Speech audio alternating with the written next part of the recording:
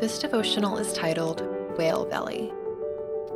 I descended to the base of the mountains. The earth with its bars was around me forever. But you have brought up my life from the pit, Lord my God. Jonah chapter 2, verse 6. The story of Jonah is one of the most well-known stories of the Bible. Although it often gets relegated to a children's story, it is a narrative that is important for everyone.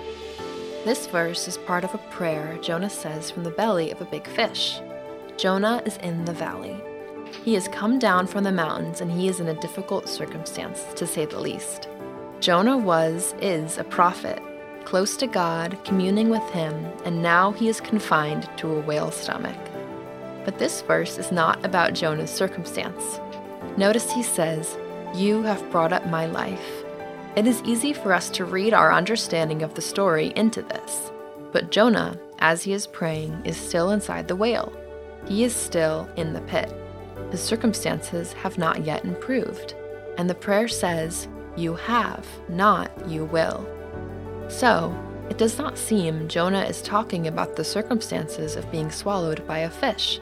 What is he talking about? Jonah is talking about perspective. The bars of the earth were a world-centered perspective.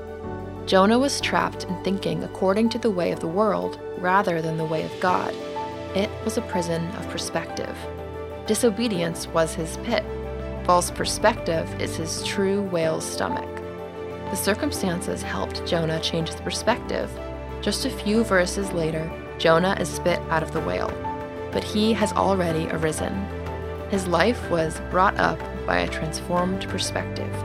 We do not need our circumstances to be redeemed as much as we need our perspective to be redeemed.